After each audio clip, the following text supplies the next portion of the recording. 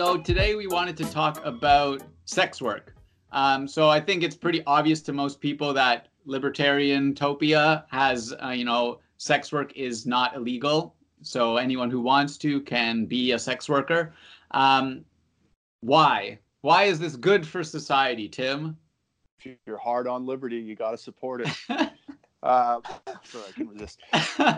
Well, listen, there's an economics professor that I like who wrote a book called Markets Without Limits. His name's Peter Jaworski, and he makes a great quote which says, whatever you are permitted to do for free, you should be permitted to do for money, right? And so the bottom line is, do you own your body or don't you? Are you in control of it? If you can give it away for free, why can't you give it away in exchange for some cash or something like that? It's the oldest profession. And yeah, I mean, the question is not to me, and it's just such a weird question about, why should you be allowed to do this, or why should this be permitted? The question is, why should it be permitted to point guns at people and tell consenting adults what they can and can't do? Why should that be permitted? That's what shouldn't be permitted, right? And so at the end of the day, I'm threatening your well-being because I think you're threatening your own well-being. I don't think you're acting in your best interest, so I'm going to threaten you until you don't, which is kind of the standard libertarian go-to, right? But so I want to clarify that, I don't think sex work is morally good. I'm opposed to it morally, but I just don't think people should be forced to not do it as well. But I do want to, when I was in Amsterdam, right, they have free, sex work is legal there. And experiencing I didn't actually experience it firsthand, but I had, someone in my hostel was talking about going to buy sex, and hearing the free market of sex really was disgusting to me, because he was talking about women very much as if they were products, right? Oh, I can go. Yeah, there was a blonde, and it was just so dehumanizing, right? Mm-hmm. And I think also, it's a lot of the women there aren't actually from the Netherlands, right? They come from other countries to make money there to send back, because you can make a lot of money. So there's this idea of, are they really, free? Are they really making this decision rationally and that kind of thing? And that's those are the concerns I have, but those are the concerns many people have. But on the flip side, when it's illegal, all of those still exist. There's London, Ontario is one of the biggest hubs for sex trafficking in North America or something. You have pimps who are controlling these women, and because they need protection. They don't have protection. They can't get legal protection, so they need some illegal protection, right? It's like anything. You need the mob to protect you. And so all of the problems that exist in a legal system also exist in an illegal system. It's just not as obvious. We don't have to think about it, so it feels better. But all of the problems that I see in the legal system exist here anyways. Right. Yeah. And I have a bit of I don't know what to make of the term human trafficking anymore, right? Because it's used so loosely. It's kind of like genocide, right? Where people like Faith Goldie might say not mating with a white woman is tantamount to a white genocide, because or something like that, right? And quite often human trafficking is used in the same way. It's like all it means is someone's decided to prostitute themselves, or they're using the services of a pimp or something like that, right? Which is kind of a far cry from someone being kidnapped and literally sold right? So I'm a little skeptical of those claims, but you're right. So maybe we can talk a little bit about so you see this kind of seedy underbelly, right? So this is vice. It's ugly. I share your taste with seeing women used as sex objects, right? And it also reduces men to essentially resource objects. Now, at some level, I guess you could say that that is how all relationships are composed, right? That's kind of evolutionary biology and psychology, is that women need to look at men as resource objects because they're going to essentially be disabled with childbirth and child rearing for 9 months to a couple of years or something like that, and they need someone they can rely on to bring resources into them. And on the flip side, a man wants to spread his genes, and so he looks for signs of reproductive health, right? Curvy body, long hair, all those signs of health, and so you could say that almost every relationship at its basis is that, a sex object and a resource object. It's crass. It's not a way I like to look at my relationship with my wife. And it's heartless and soulless. And I think that's probably why we don't like prostitution, is that it just gets rid of all this other stuff, the love, the connection, the commitment, the things I think that prop up Western civilization in many ways, and just reduce it to a hard and fast transaction of one object and another object basically bumping in the night, and that's it, right? And we don't want that. And so, I think it's worth talking about why sex work and vice gets better in a libertarian society then, right? So on the first thing, it's very similar to drugs, right? Drug abuse is degrading. It degrades your soul, it degrades your body, it degrades your spirit. And it gets worse under prohibition. And sex work is the same way, right? So these sex workers have to go into back alleys or into the shadows, basically, where they're not offered protection, where there's no hope or light at the end of the tunnel, where they engage in this kind of spiraling downwards, right? And it would be much better if they could, Walter Block wrote a great book called Defending the Undefendables, and in it, and he just went down the list of every person that society hates and reviles, and made a case for why and defended them, right? So like the slumlord was one of them, and the pimp was another one, and he basically made the case that, look, that this person is acting as an agent, going out there and getting business that their client otherwise wouldn't get, sometimes securing housing, offering protection, doing all these things. Now, it's a black market, so only the most nefarious characters fill this role, and so of course you get abusers and all this kind of thing. But wouldn't it be great if these people had access to agents that maybe owned a brothel, a safe place?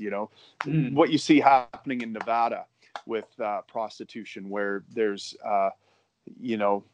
where they're testing for STDs and doing all these kinds of things to keep the women safe. That seems like a much better avenue. And then the last thing I would say is that, we had talked, I think, in one episode about how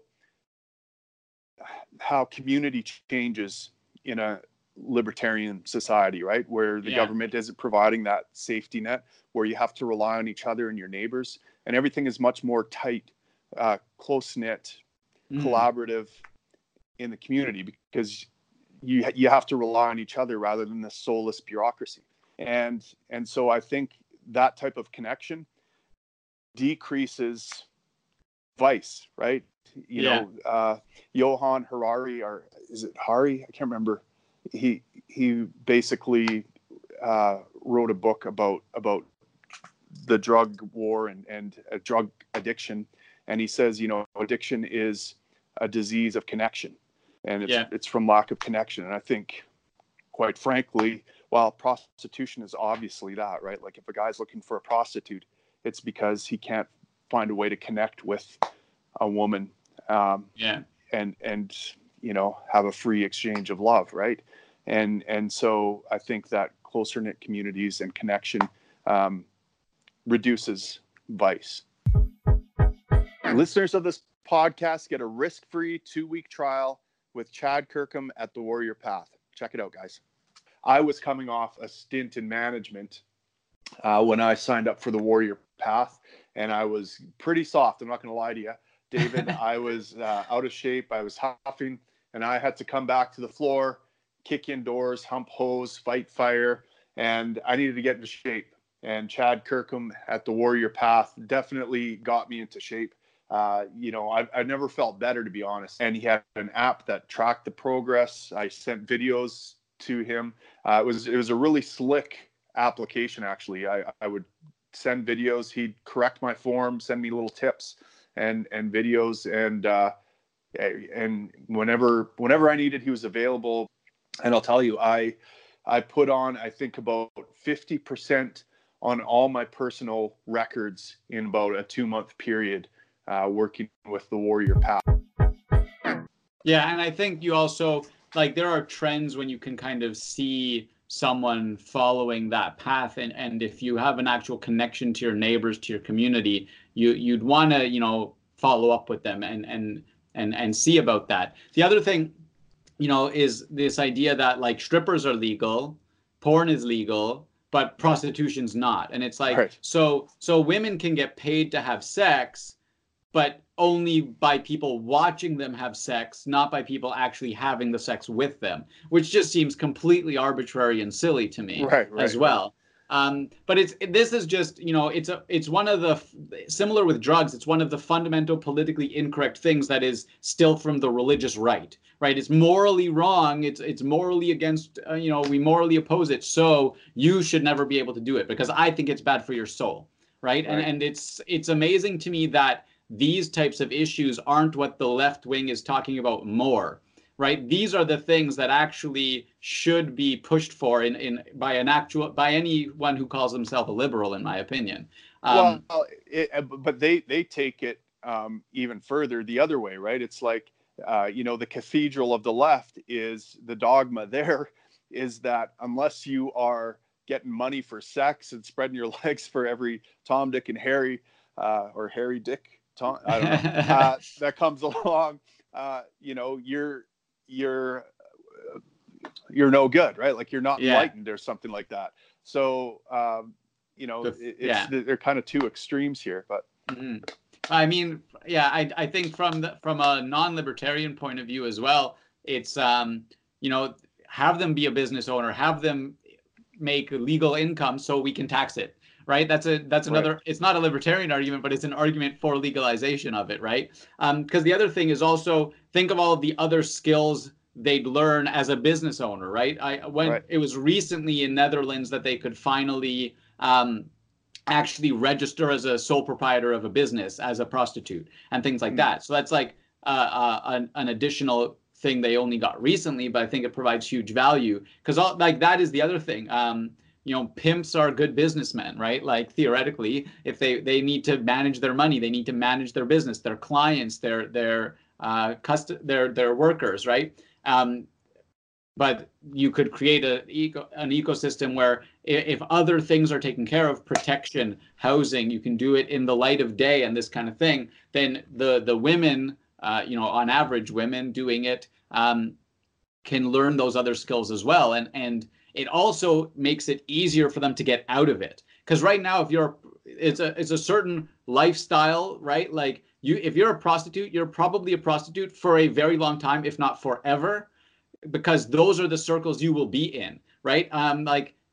I'll be honest, if I hear someone's a prostitute, I'm not necessarily going to invite them to my home. I have prejudgments about why they're a prostitute. Am I going to be friends with them and all these other things? It's so stigmatized that it's hard to get over. In addition to the fact that it is very hard for them to get out of it generally. If they just happen to be, I need to pay for college, I was a prostitute for 2 years, I regret it or whatever. And it's just it's a fact. Like I know people who sold drugs for a couple of years and I'm like, okay, all right. So, and you know what, I'm going to say also, we have double standards a little bit when it comes to prostitutes. I just thought of this too. Like a friend of mine, Vin Armani, is a male prostitute. He was in that show on Showtime called Gigolos. And it follows a group of male gigolos, that cowboys and angels in Vegas. And you know, he's a very educated guy. Someone I would have no hesitation inviting any of those guys over for dinner. But on the flip side, I have some block or thing when it comes to female prostitutes, right? Yeah. And that's I guess a double standard, you know, where girls are, you know, promiscuous girls are frowned upon, and promiscuous guys are kind of lauded or praised or like fist bumped or something like that, right? So I guess I have to admit that to myself. Maybe there's a reason why we have that double standard. Maybe it's fair to have that double standard. Yeah, it's a fundamental double standard across every realm of sex, right? But I will say this: when it comes to my kids, and I have two boys and two girls, I think of casual sex equally disdainfully when I think of any of my kids engaging in casual sex, right? I think it's bad for them. I think I would assume you discourage them all. Yes, yeah. From being prostitutes. Absolutely. And, you know, this drives me nuts, too, about some libertarians. I mentioned that somewhere, and someone berated me because, well, you would be disappointed in your daughter if she became a prostitute. What's wrong with you? What kind of libertarian are you? You know, I did sex work, and I don't think there's anything wrong with me. And I'm like, well, you know, and why would you be disappointed in your daughter? So then I had to explain to her why I thought sex work wouldn't be good, right? And why I thought I thought she would be happier and more content if she were in a committed long-term relationship with children than if she were out spreading her legs for every Tom, Dick, and Harry, making money. Like I can't wrap my head around why someone would think that would be a better life or an equally good life. You know.